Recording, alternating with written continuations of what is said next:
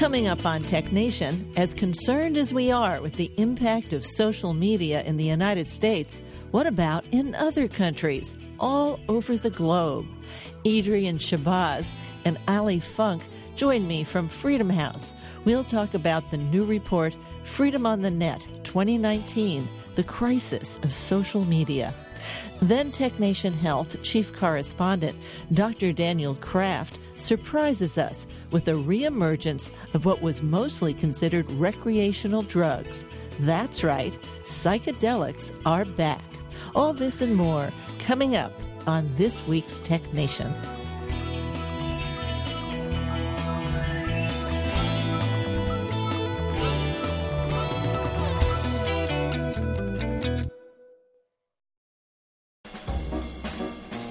Let's Take 5 with Moira Gunn. This is 5 Minutes.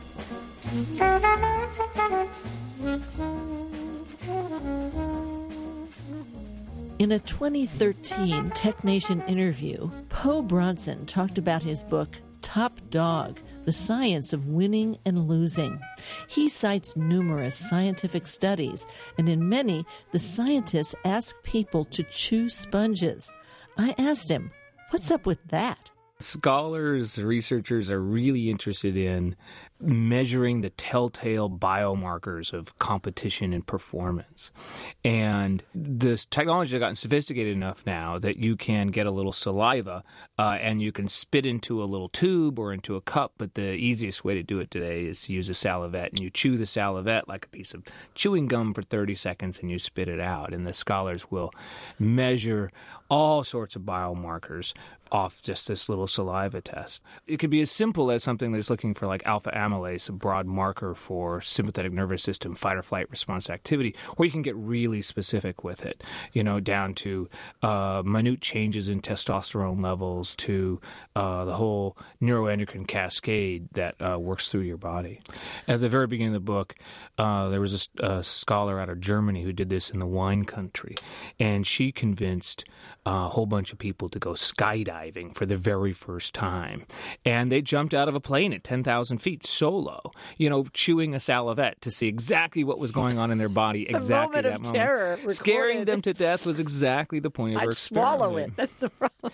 And the markers said these people are freaked out, right? But what was interesting is she made them do it 3 times, sometimes 3 times over a couple days or even on the same day or even in a single hour.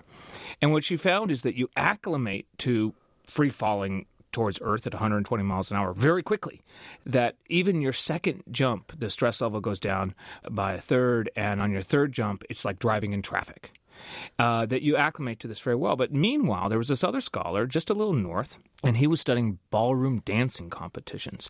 And he was having amateur ballroom dancers who were there for the regional dance competition chew little salivettes, and no matter how much experience they'd had, whether they'd had 1 year experience or 5 years or 10 years or 15 years, no matter what, their stress response was just as high as anybody else, pretty much close to, but not quite, a first parachute jump, which is interesting. So why can people acclimate to jumping out of an airplane at 10,000 feet, going 120 miles an hour towards Earth, but can't acclimate to the unique stress of competing? Because it wasn't the dancing that was causing the stress. It was the being judged.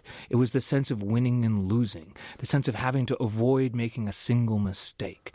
And that is very interesting because we've heard for quite a while now that it takes 10 years of practice to become an expert, to become an authority in something, to be great at it. And we felt something was missing from that success formula. That's not wrong, just that there's an additive thing, which is that we're not judged on how we practice. We're judged on how we actually perform when the band is playing, the lights are bright, and the music is going. And what it turns out is that while we all have this enormous stress flood when we have to compete, we interpret it differently. And our bodies do. Our bodies physiologically interpret it differently, but our minds interpret it differently. That if you ask expert performers, professional athletes or professional musicians and the like, they all get really anxious and stressed out before a big performance. But they see that as beneficial. To them, it excites them, it awakens them, it gets them ready.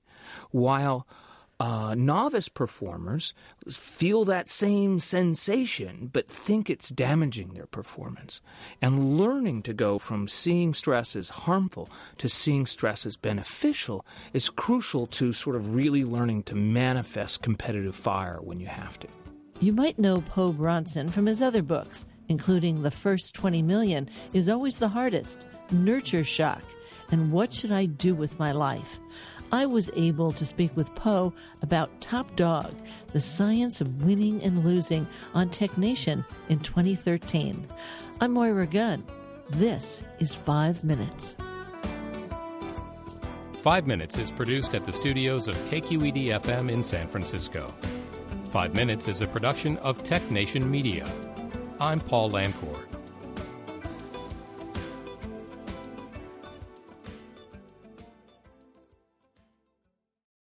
From San Francisco, I'm Moira Gunn, and this is Tech Nation.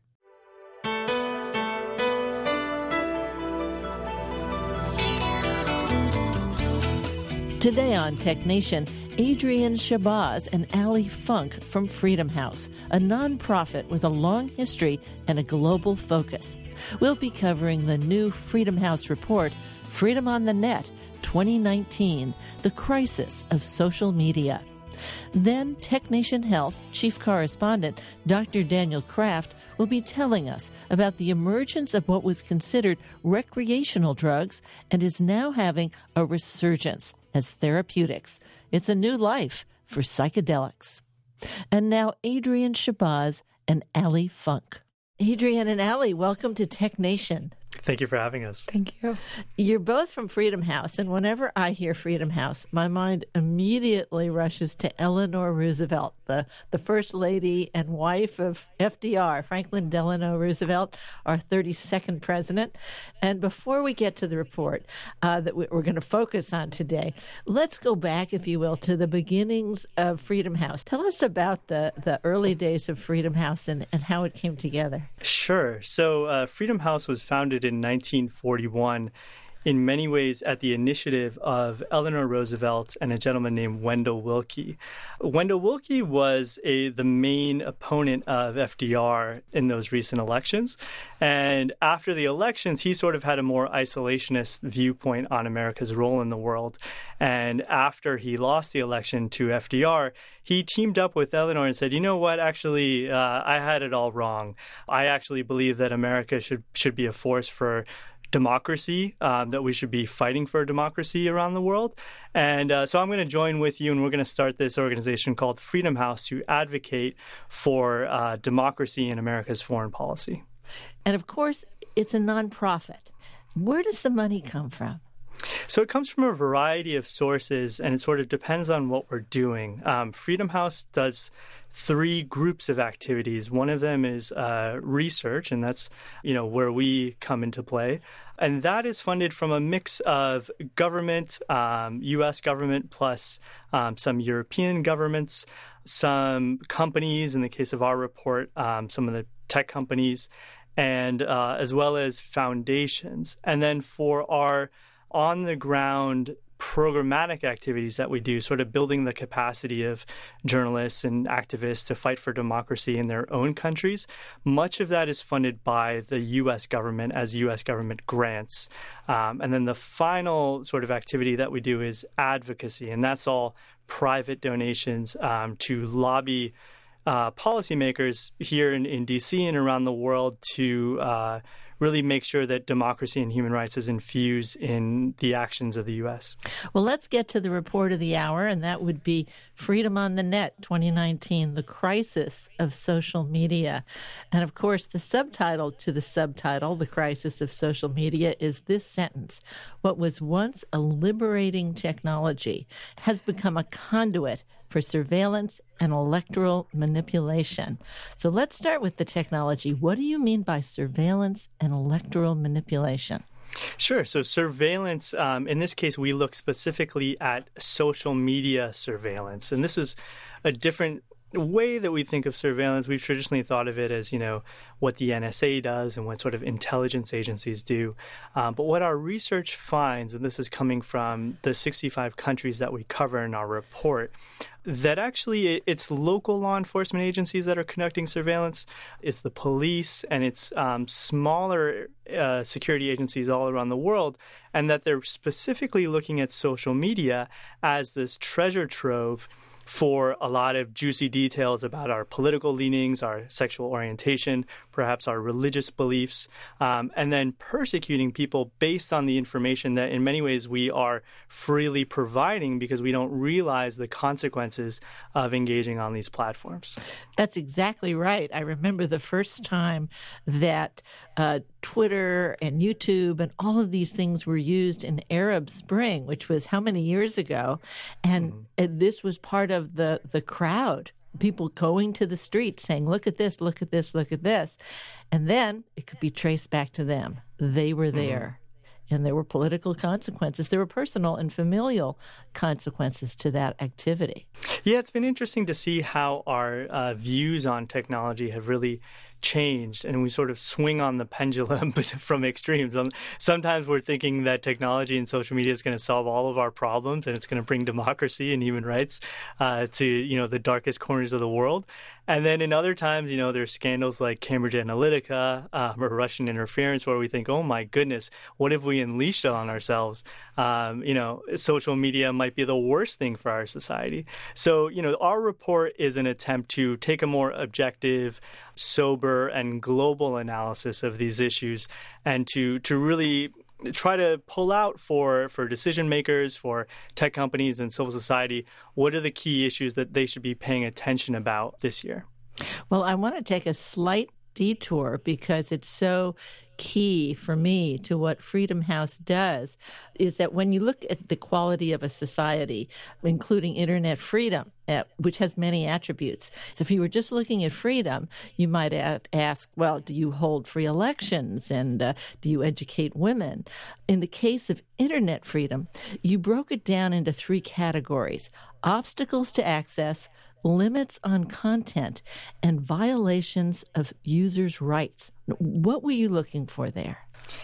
That's a great question. So, the short answer of what internet freedom is simply that the rights that you have offline should be protected online. So the way that we have broken that out to take a really holistic approach to measuring internet freedom is, first, we look at obstacles to access. And this is looking at how easy it is to actually get online in a country. So whether it's super expensive or whether women or LGBTQ minorities have different issues when they're trying to get online. The second main area that we look at are limits on content. So basically, what does the internet look like in each country? In certain places, governments block websites. They remove political content that they don't like, or there might be a spread of disinformation. So that third category is really about violations of user rights, where we're doing a deep dive into human rights online. We're specifically focusing on free expression and privacy. So here we'll rate free expression laws or surveillance laws, whether users are prosecuted or detained for their commentary online, and whether people are harassed by the state or other non-state actors. Well, obviously, there's a lot of data here. And one of the things I've always appreciated about any of the Freedom House reports is you identify all of these sub-attributes in great detail. You try to get them for all these countries you're looking at. And then you assign number ranges for each sub-attribute. And then you put all these things together and you come up with a rank between 0 and 100. It's all transparent. You know what's going on there. But you actually convert all of this to numbers. It's not just words, words, words. Exactly. Yes, I think it adds to the conversation of how to rank countries by actually distilling qualitative research that can be really text heavy into really easy to understand numbers. I think that is one of the goals of Freedom House research, is to make some really complex issues, whether they're legal issues or, really egregious violations to people's rights, and distill them in a really easy to understand format. And I think the Freedom on the Net model of 0 being the worst of the worst and 100 points being the best of the best is super easy for people to understand. So that is also a way where we can compare what's happening in one country, say China, and say, how does that differ from something happening in Myanmar? So we have really clear numbers to showcase the differences there. One thing that we also see is, local activists and even the authors that we work with who are all based in country, they'll sort of brag about how their country is doing versus another, so our Nigeria analyst is like, why can't we be like Kenya that, gets a 28 and instead, we are in the 30s or the 40s, we got to lobby our government to do better. So it has this interesting kind of, simplification of it, but then also this competitive nature to it that I think as long as it's a competition to, on who has greater protections for human rights, I think then we're doing our job right. And I do want to say, I just took a lark here at describing how you do this. You probably can describe it much better than me. Happy to do so. Freedom on the Net is this 12-month project, and we work together with over 70 local contributors in the 65 countries that we cover. That translates to roughly 87% of all internet users around the world. So we're able to get a pretty good snapshot of conditions on the internet today. And, we go to, significant lengths to get local experts who can talk about these issues, who can, test out web connectivity in their own countries, conduct interviews. And then we bring them together. We travel to 5 continents, me and my team in New York, to hold these 2-day regional meetings where we sort of form a consensus on each country's score. We sort of lock them in a room and feed them very good food as a way to reward them for what's really a really arduous task of assigning, as you mentioned, these qualitative factors to a quantitative metric. And you mentioned China. They come in last. Instead of 100, they got 10. What's up with China? Yeah, so China's kind of the opposite of internet freedom. They have this model of digital authoritarianism, we like to call it, and that's sort of channeling technology for societal repression. So rather than, seeing technology as this way that's going to liberate us and, bring greater deliberative democracy, perhaps, shine a light on corruption and be good for transparency, they're using surveillance technology in particular, but also censorship as this way to scrub any critical posts that are on Chinese technology platforms. There's this whole system in place, the so-called Great Firewall, where China employs, tens of thousands of moderators to go over content, to remove anything about issues, for example, related to the protests that are happening now in Hong Kong around the 30th anniversary of the Tiananmen Square massacre. So it's a highly curated online landscape where the impetus is on the state really decides what it is that the population sees, and then also, collects all sorts of data to make sure that they can also be fully in control over their citizens. The last time I was in China, I could see my Facebook page, but I couldn't post anything to it. It's like, wow, that was interesting.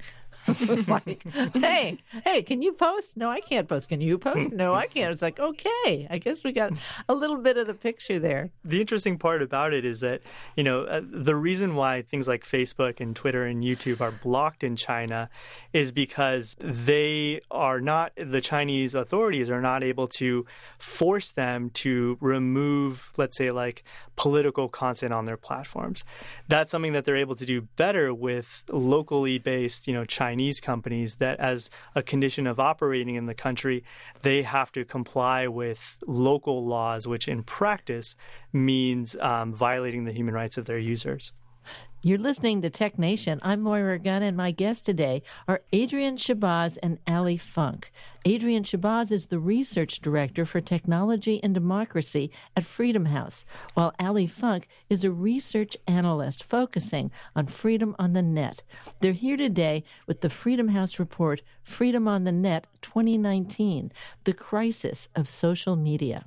Well, we heard who was worst. You always want to hear who's best. Iceland comes in with 95%, 95 ranking. Yes, it does. So Iceland this year beat out Estonia for the top spot, which, is talk about friendly competition. Made waves in Estonian It media. did make waves, yes. So, in the past... Not Icelandic media, but Estonia was very Hey, I used to teach cybersecurity, and one day in every class would always be Estonia Day because they're that good. They do a great job. Yeah, that's right. Iceland this year in 2019, it became the world's leader in internet freedom. And this improvement was really driven by the fact that governments didn't arrest or detain anybody for their online expression over the past year. So, the country as a whole, it really protects privacy. It protects free expression. It's, online content is not censored by the government. And, it's very easy to get online there. It's not super expensive. Women can get online. Users in more rural areas don't have a problem with getting online. Really, the only thing that was, kind of troubling over the past year was there was a sophisticated nationwide phishing scheme. But that's something that we're really seeing globally, as we all know. If you check your email, we're constantly given phishing schemes. So that's not 100% Iceland. Yeah. No, but so Iceland, it took the lead, and I think Estonia now next year will try to take it back. Yeah, let's have some friendly competition to all get high scores. As a professor, I love that. That's really good. That's my kind of competition. Now, of course, everybody wants to know where the U.S. is, and I see that they're number 7 with a ranking of 77, down from 95 for Iceland. What do we get wrong here? So the United States is still, a big protector of internet freedom. It's strongly a free country, and the online environment, the government does not censor a lot of content online in the U.S. So, websites aren't blocked and political content isn't removed like it might be in other countries around the world. And there's still very strong protections for free speech online, thanks to the First Amendment. Where the U.S. really struggles is disinformation online. And I think over the past year, one of the things that has been concerning for us is that there's been a lot of conversation about foreign interference in the U.S. I think Russia in 2016 spreading disinformation online is the perfect example. But over the past year, it's really domestic actors that are increasingly spreading this type of content. And especially as we gear up for the 2020 election, it's something that we're watching really closely. And then the main reason for the U.S. decline this year, I should add that it's the third consecutive decline, is that we saw an increase in law enforcement and immigration officials expanding their surveillance of the public. So this is specifically being done through social media surveillance. So particularly the Department of Homeland Security has been watching social media more than previously. And then CBP at airports has also been increasingly searching travelers' phones at the border without any warrant or without any suspicion. And then we've seen a number of worrying examples where ICE and CBP were actually conducting social media surveillance in a way that was targeting constitutionally protected activities. So, for example, over the summer in 2018, ICE was actually going through Facebook to find examples of civic groups that were planning anti-Trump demonstrations around the immigration policies and gun reform policies. So this has been really driving, a decline in the U.S., and it has, really deteriorating effects on people's free expressions and freedom of association and assembly rights. And CBP is? Customs and Border Protection. They are one of the main agencies within the Department of Homeland Security. Now, the U.S. is 7th with a rating of 77. What about Russia? Russia is an interesting case. It's one of these countries that started off with a fairly open and freer internet, let's say. And then throughout the years, I think the authorities in Russia have viewed the internet with suspicion and sort of seen this as an instrument for what they would also term foreign intervention. As a result, we've seen the internet being labeled by Vladimir Putin as a CIA project, he called it. And then they've CIA? Yes. And then passing all sorts of laws to bring the country almost more in line with China, which is a country that from the very beginning had a very closed internet. So it's going to be interesting to see not only Russia, but then also other countries sort of in that region that are being pulled away from the open global internet towards one of greater digital protectionism, or as we call it, like cyber sovereignty. So the infringement of borders on the internet. Now, Russia has a score of 31, and the U.S. is here at 77. So obviously, there's a big stretch between the two. And you, of course, show it in numbers, you show it in graphics, you talk about it in words. However you want to hear this or read it or consume it, rather, you've got it there. Now, there's a group of them in a set of numbers which are not free, such as Russia, down at 31. In the middle, there's a partly free. And at the top, they're free. And that would be the U.S. has a free score and Russia has a not free. In the middle, with 56, is Ukraine, partly free, right between the two. Yeah, Ukraine is this interesting example where it's sort of on the front line of Russian information operations and cyber attacks. We can't forget that this is a country that is right now in conflict. There are different ways that, both foreign and then domestic problems that are also plaguing the country's democracy. So the way that they've reacted to the war with Russia is to sanction and block all Russian platforms from being used in the country. So that means sort of the Russian equivalents of Facebook and Gmail and Google are all blocked in Ukraine. And that's something that this is at the end of the day a violation of people's internet freedom, in that you have a significant Russian-speaking population in Ukraine that actually use these tools. And I think that the process of how these tools were blocked lacked transparency and judicial oversight, and it was sort of done in this kind of emergency mode way that many Ukrainian activists themselves are unhappy about, and I think that indicates a government that isn't always necessarily trying to protect the human rights of their own citizens. Looking at Europe, all the countries are ranked free except for Turkey, down there and not free with a ranking of 37. It's the exception. What's going on in Turkey? Oh, where do I begin? You're lucky that you have Adrian. He's one of our Turkey experts. So, Turkey is a fascinating country, and I think there's an extremely vibrant civil society. I've been speaking with Adrian Shabazz and Ali Funk about the Freedom House report, Freedom on the Net 2019, the crisis of social media. We'll talk more after a break.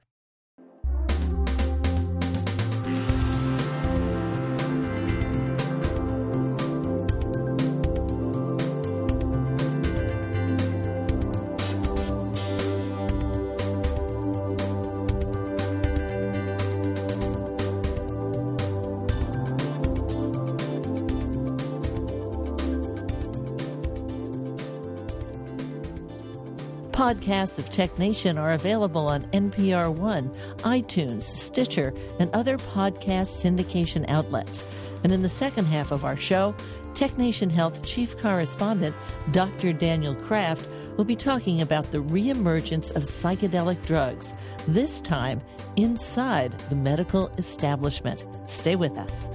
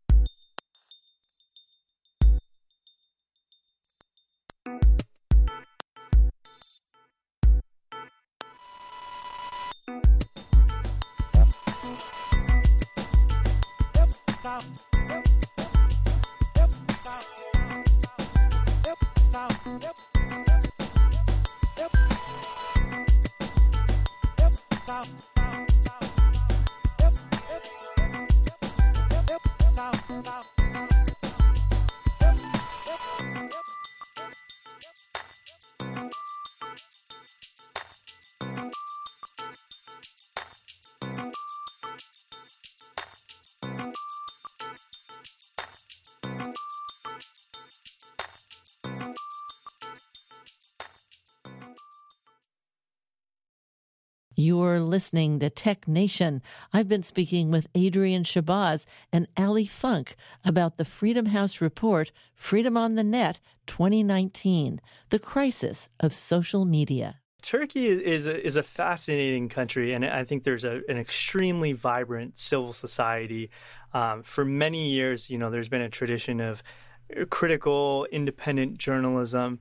And the youth really have a fluency in using digital platforms to protest, to expose government corruption. The problem is that I think as the ruling authorities there, and I'm talking really specifically about the political party of Recep Tayyip Erdogan, who's been the longtime ruler of Turkey now, 2014, there was something called the Gezi protest. And this is almost like a big social movement that was protesting the building of a mall in a very prominent park in Istanbul. And that sort of was this straw that broke the camel's back in terms of driving the youth and critics of the government out onto the streets to protest. And, the ruling authorities didn't really take kindly to that. They started blocking social media. They started imprisoning very prominent activists for their online activities. The amount of people who are detained and have court cases against them for the crime of insulting the president has skyrocketed, and that's a crime now in Turkey. So it's been really, I think, depressing to see how over the years, the country has had to deal with a lot. There's been terrorism from over the border in Syria. There has been the attempted coup a few years ago. So as a result of all of these things, I think we've seen conditions for internet freedom go down, sort of in the same way that we've seen general democracy go down in that country. Turkey is sitting there at 37, and across the border, as you know, is Syria at 17, the third lowest.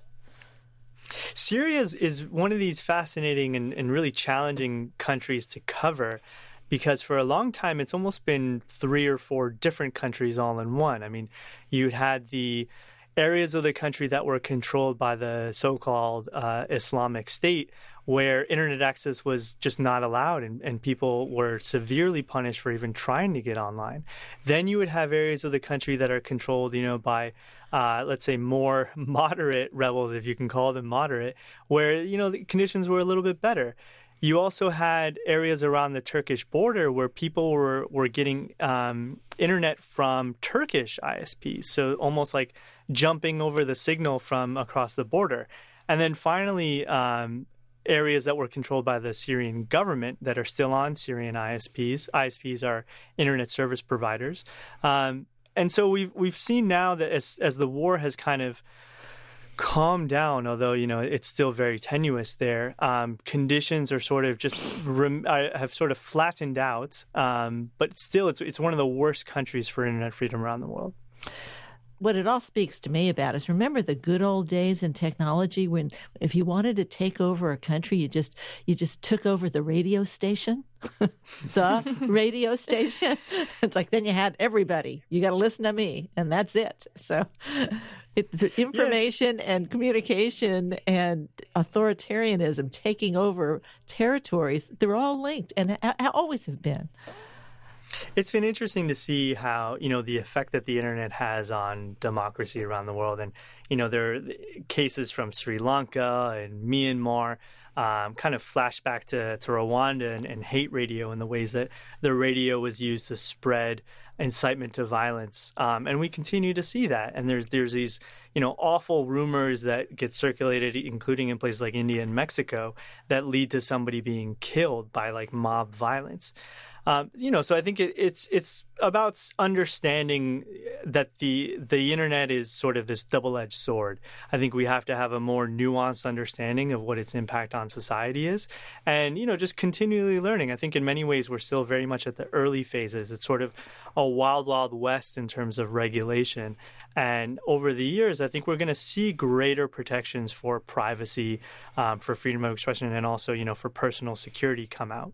China, of course, is the worst with 10, and then Syria is number 3 with 17. Right in the middle is Iran, no surprise, with 15. but there are no ratings for Iraq or Afghanistan. Why not? That's just a matter of resources that, we started this report with 15 countries in 2009. And over 10 years, we've tried to get more support for the report and to expand the countries. We try to cover, sort of a diversity of different regime types and geographical areas and shapes and sizes. So now we're at the point where we're covering 65, which translates to around 87% of all Internet users. This could be dangerous for the people collecting the data. We take great lengths to make sure that that the digital security of our analysts is protected. In certain cases, there are a few countries that probably wouldn't surprise you where we are forced to work with an analyst who's based outside of that country just for their own protection. In other cases, there are activists who are very, who really follow these issues, are really passionate and want to do the work. And so oftentimes they'll even reach out to us and be like, how can I help? I'd love to contribute to this report using, encrypted communications. And in those cases, we take great lengths in terms of protecting anonymity and privacy and working in secure ways. At this point, we have 3.8 billion people with Internet access. That's over half the people on the planet, and we're assured that the babies are not accessing the Internet just yet. But we're talking about the greatest part of the adult population has access to the Internet and is literate at some level. And yet I'm starting to see through your report that this business of interfering in elections is this real cyber long reach. It's not just the U.S. Between the federal indictments and the Mueller report, which laid out the activities of the Russians who sought to interfere in our 2016 U.S. election. Other countries have done it, and other countries have been victim to it. Yeah, I think that is something that we kind of figured out in the report. And we're still seeing that countries that are quite repressive, whether that's Russia, China, Saudi Arabia, Iran, are still trying to influence foreign governments' elections, particularly around democracies. The U.S. 2016 election is a great example of that. We can look at Ukraine, or we could look at Australia, who experienced a cyber attack that was traced back to China. So foreign interference in the traditional sense, we're still seeing. But I think what Freedom on the Net 2019 kind of uncovered is how it's really the threat of domestic actors interfering in their own elections in order to win the vote. What Freedom on the Net 2019 really discovered is that it's increasingly domestic actors who represent a bigger threat to free and fair elections around the world, because they've realized that they can control and manipulate the information space in a way that lends them more legitimacy and actually allows them to win the vote. Yeah, and I just, adding on to that, it's been fascinating to see how the internet becomes a different place in the lead up to elections. So all of a sudden, you see a rise of disinformation. You see certain websites being blocked, prominent activists and journalists being arrested for what they're saying online. And so self-censorship kind of comes into the space. And I think, governments, political candidates have understood that the internet is sort of this battleground for politicking. And as a result, what we saw, we looked at 30 countries that had elections over the past year. And in 26 of the 30 countries, there was at least one form of digital election interference. We then broke that down, and we saw that the most prevalent tactic that was used was disinformation. In 24 of the 30 countries, so the vast majority in countries all along the democratic spectrum, authorities had political candidates, the government, and in some cases sort of these online mobs are using bots, misleading memes, and almost like creating these new echo chambers for disinformation in order to then sway electoral outcomes. The second tactic that we saw is technical interference. And this is the ways that many government agencies around the world had actually blocked access to certain news sites, the websites of opposition parties and candidates. They would engage in cyber attacks against people who are, a leading contender in the race. So that's something that we saw in Cambodia, for example, where right before an election, the government decided to block 17 very prominent independent news websites. Or in Kazakhstan, they weren't sure how the election was going, and so they just blocked all social media. There are these countless examples where the authorities are sort of taking this blanket view towards just like censoring the internet in order to win the election. And then the more traditional heavy-handed tactic that was in a dozen countries was just, arresting individuals for what they're saying online, for criticizing the government, for running a political campaign. So there's this variety of tactics, but I would say that the general takeaway is that in many countries, propaganda is now the weapon of choice over censorship, and I think that's a change in than what we've traditionally seen. I think when we think about the internet, we think about blocking access to websites or removing certain pieces of content. And now we're seeing that propaganda is working better than censorship in some ways because of this aspect of plausible deniability, where the government or leading political leaders are able to say, hey, that wasn't me, or, I'm not paying for that. This is all grassroots and authentic voices. But in actuality, they're working together and coordinating with political operatives on these really well-resourced disinformation campaigns. It's been 10 years. You've been working on this year after year. At the same time, technology is changing all the time. Has that affected the questions you asked or your evaluation of what's going on in the world? Yes, it certainly has, and it's made my job certainly very exciting and very busy in terms of we always have to reflect and to say, what are the big issues that we want to look at this year, and how do we need to update our methodology to make sure that we do answer the big questions. So this year, one of the interesting things was we know that governments have been paying or sort of employing people to monitor social media. And that takes a very, let's say, like low-tech approach in countries like Iran, where you actually have people that have volunteered to kind of just scroll through Facebook and find un-Islamic content online and then report it to the authorities. Now what we're seeing is that with advances in, artificial intelligence and machine learning and natural language processing, that whole, these really sophisticated data analytical tools, they're sort of automating mass surveillance on social media, making use of the latest technologies to spot that needle in the haystack of, that one person who's criticizing the government that in an earlier time probably that, Facebook posted it maybe only got 2 likes. But now we're seeing a rise in the number of countries that are arresting individuals for what they're saying online.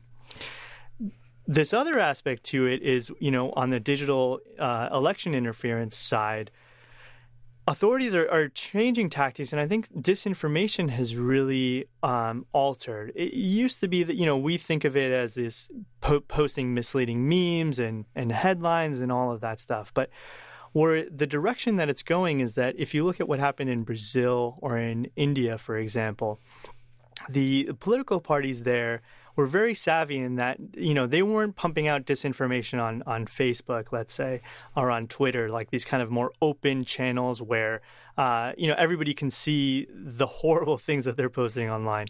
Instead, they took it to these closed, more private networks.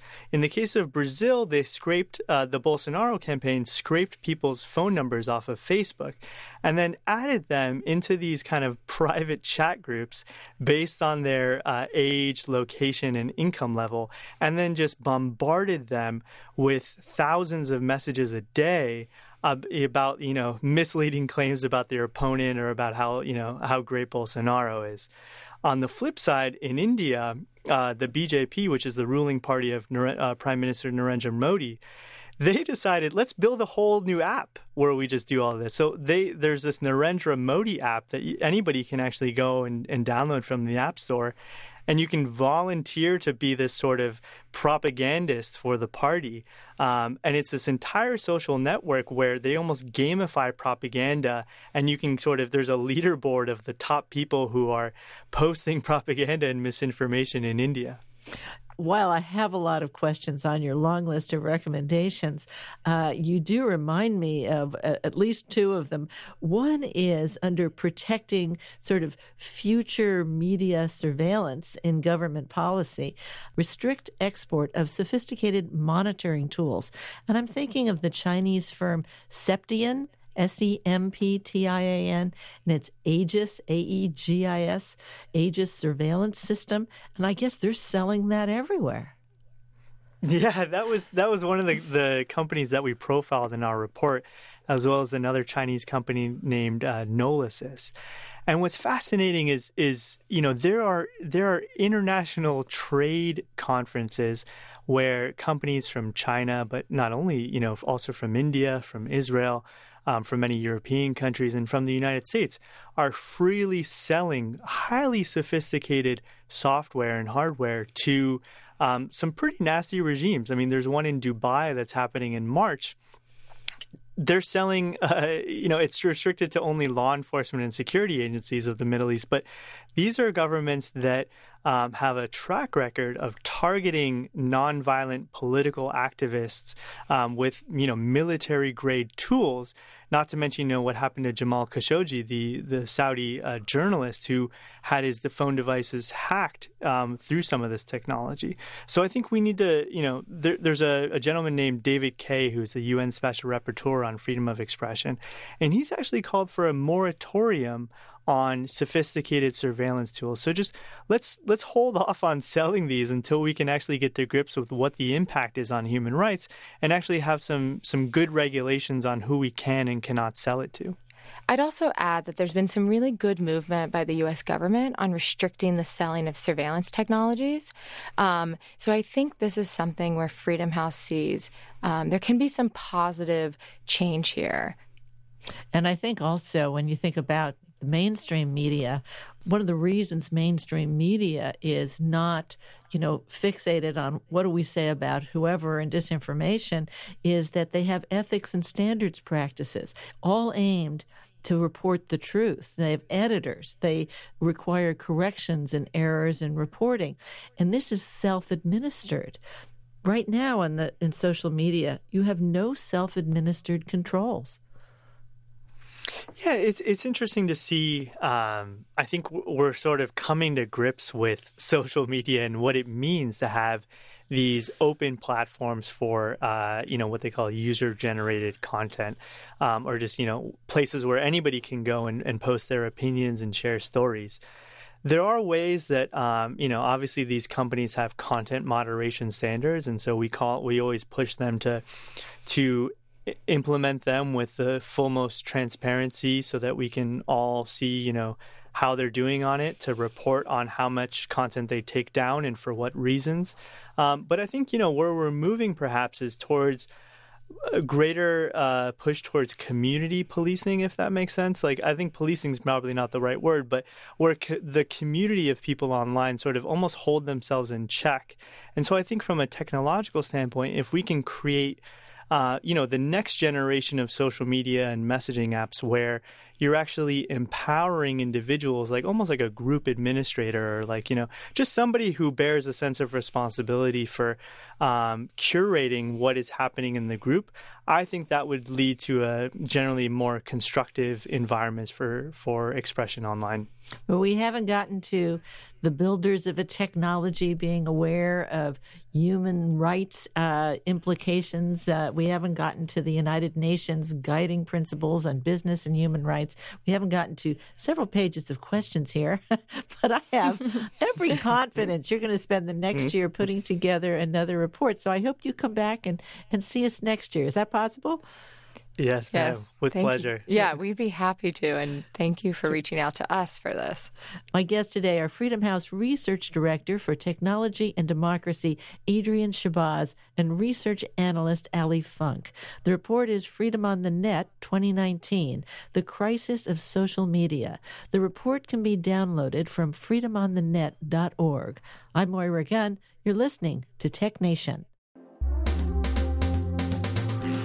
Tech Nation Health Chief Correspondent Dr. Daniel Kraft tells us psychedelics are back, and your doctor may be prescribing them. Daniel, welcome to Tech Nation. Great to be here. Now, I want to ask you about this. You know, of a certain age, everyone was kind of tripping out here in San Francisco. Psychedelics were great, and that was many places in the United States and around the world. But that's so old. That's last millennium. Are you telling me psychedelics are back? Well, was one of the proponents of that was Timothy Leary. He had that famous quote. What was it? Drop in, drop out, and tune on. Tune in. Tune in. Yeah. And that era was, you might remember it better than me. Now, wait a minute. Isn't that Robin Williams' line about if you remember it, you weren't there? Right. If you have to ask me, you'll never know. Also. Yeah. Well, the psychedelic era really, I think, evolved in places like Haight-Ashbury down the street from where we're recording this. And because of some of the alternative elements there, it became a bit, criminalized, the use of those synthetic or even natural hallucinogens substance. Psilocybin is derived from mushrooms. Ayahuasca and others have been used in cultural ways. Isn't that from cactus? Yeah, for millennia in cultures, in indigenous worlds across the world. But what's been fascinating over the last 20 years plus has been a big movement to understand that the role of some of these elements can be used in terms of quote-unquote psychedelic medicine. And that's really been highlighted to the point where Johns Hopkins Medical School, very famous medical center in Baltimore, has opened up a research center, $17 million center to study psychedelics like psilocybin, which is the active ingredient in quote-unquote magic mushrooms, to study its impact in treating things like chronic depression. There's work as well looking at LSD for issues like anorexia, addiction, and depression. And these sorts of psychedelics seem to play a role across many addiction-type areas in very powerful ways. And it's being fast-tracked through the FDA. So this is not fly-by-night. There's an organization called MAPS, which has really helped drive a lot of this work, led by psychiatrists and mental health professionals, and is showing a lot of promise. Now, let me ask you, is this the kind of thing where they're looking at like the active ingredient in psychedelics and trying to drugify them, if you will? Well, many of your listeners may be familiar with, often a party drug called E or ecstasy. The active ingredient there is something called MDMA. And if you bought it off the street, let's say, you might not know who it comes from, how pure it is. Is it laced with something else? Well, in these very well-designed, FDA-approved trials. For example, MDMA has been used with what's called assisted psychotherapy for the treatment of PTSD, post-traumatic stress disorder. And they've published several trials now where giving a single dose or doses over a couple-month period blended with actual psychotherapists in the treatment arm of folks with very recalcitrant PTSD, some were military members, some were others, they had 54% of the participants no longer qualified for the diagnosis of PTSD compared to the control group that just got psychotherapy alone, where 23% no longer had symptoms of PTSD. So that's an encouraging example of why that is now going through the next phase, where this may become literally a tool that your psychiatrist or psychologist could prescribe to help with things like PTSD. Other groups have, again, mentioned using psilocybin, again, made very specifically and dosed to look at elements like chronic depression, addiction to things like opiates, but also for anxiety, particularly end-of-life anxiety. They studied patients entering hospice after a cancer diagnosis and giving a single, quote-unquote, trip under the guidance of psychotherapists dramatically lowered their anxiety, improved their connection to their loved ones, even maybe extended certainly their quality of life. Some of this work was led by Tony Bossis, and I think it's an example of where this field can go to make a big impact when it becomes utilized in the proper ways. What's TRPP? Well, many of us don't want to take actual psychedelics. We're now in an exponential age of virtual and augmented reality. Now you can buy an Oculus type headset for a couple those $100. big virtual reality headsets looks like like you're going scuba diving, only you're dry. Yeah. And we've talked about some other amazing applications from healthcare for training surgeons, but now also to take a virtual reality headset and bring it, let's say, into the procedure room. Someone who's stressed and anxious can go to the beach. There's a startup called Tripp, TRIPP, which has built a VR-type platform to, let's say, model some of the things visually that reportedly are seen during, let's say, a psychedelic trip, to help folks learn to do mindfulness training. I tried a demo of this, and sort of as you breathe in, you see the light come into your lungs, and as you breathe out, it comes out of you. Sort of, if people imagine chakras, which are used in mindfulness meditation at times, it kind of can give you that augmented area there. So it's an example. It's early days, but has promise to help treat anxiety, maybe depression, and other elements. Other companies are blending antidepressants with virtual reality. So I think we're in an era now where, given mental health is such a challenge, it impacts so many in our society that we need new approaches, not just trying this SSRI and having side effects or doing everything through psychotherapy sessions, which many folks can't access, but to use new tools, whether it's a VR headset where you can bring folks together in a social way, whether we're seeing now the advent of digital health clinics. One in San Francisco called Meru Health is now providing a way to do treatment for depression and burnout, where you're connected to an actual psychiatrist. You go through a cognitive behavioral CBT type platform, something that's often done in person. CBT? Cognitive behavioral therapy. Oh, yes. And take that and move it into a digital realm in connection with an actual board-certified psychiatrist. And that can augment your ability to get treatment wherever you may be at lower cost. And we're starting to see major medical centers and others start to pay for those sorts of platforms. So part of our mental health, which is so fundamental to our overall health, can be mediated through some of these emerging platforms. Daniel, thanks so much for joining me. Thanks. And I would just add a little caveat. In the mental health space, we all have our ups and downs. There's a whole new set of tools that have exploded on the sort of app scene, things like Headspace and 10% Happier and a few others I have no connection with, but are things that you can try today to help you sleep better. There is even child versions that are helped your 2 or 3-year-old learn to breathe and think through their body space. And I think the personalization and use of these kind of technologies, whether it's VR, AR, or just voice, can really help us across society. Oh, we certainly have lots of options. That's for sure. Try them out. I'm out. Thanks, Daniel. Thanks. TechNation Health Chief Correspondent Dr. Daniel Kraft is the founder and chair of Exponential Medicine. More information is available at exponentialmedicine.com. For TechNation, I'm Moira Gunn.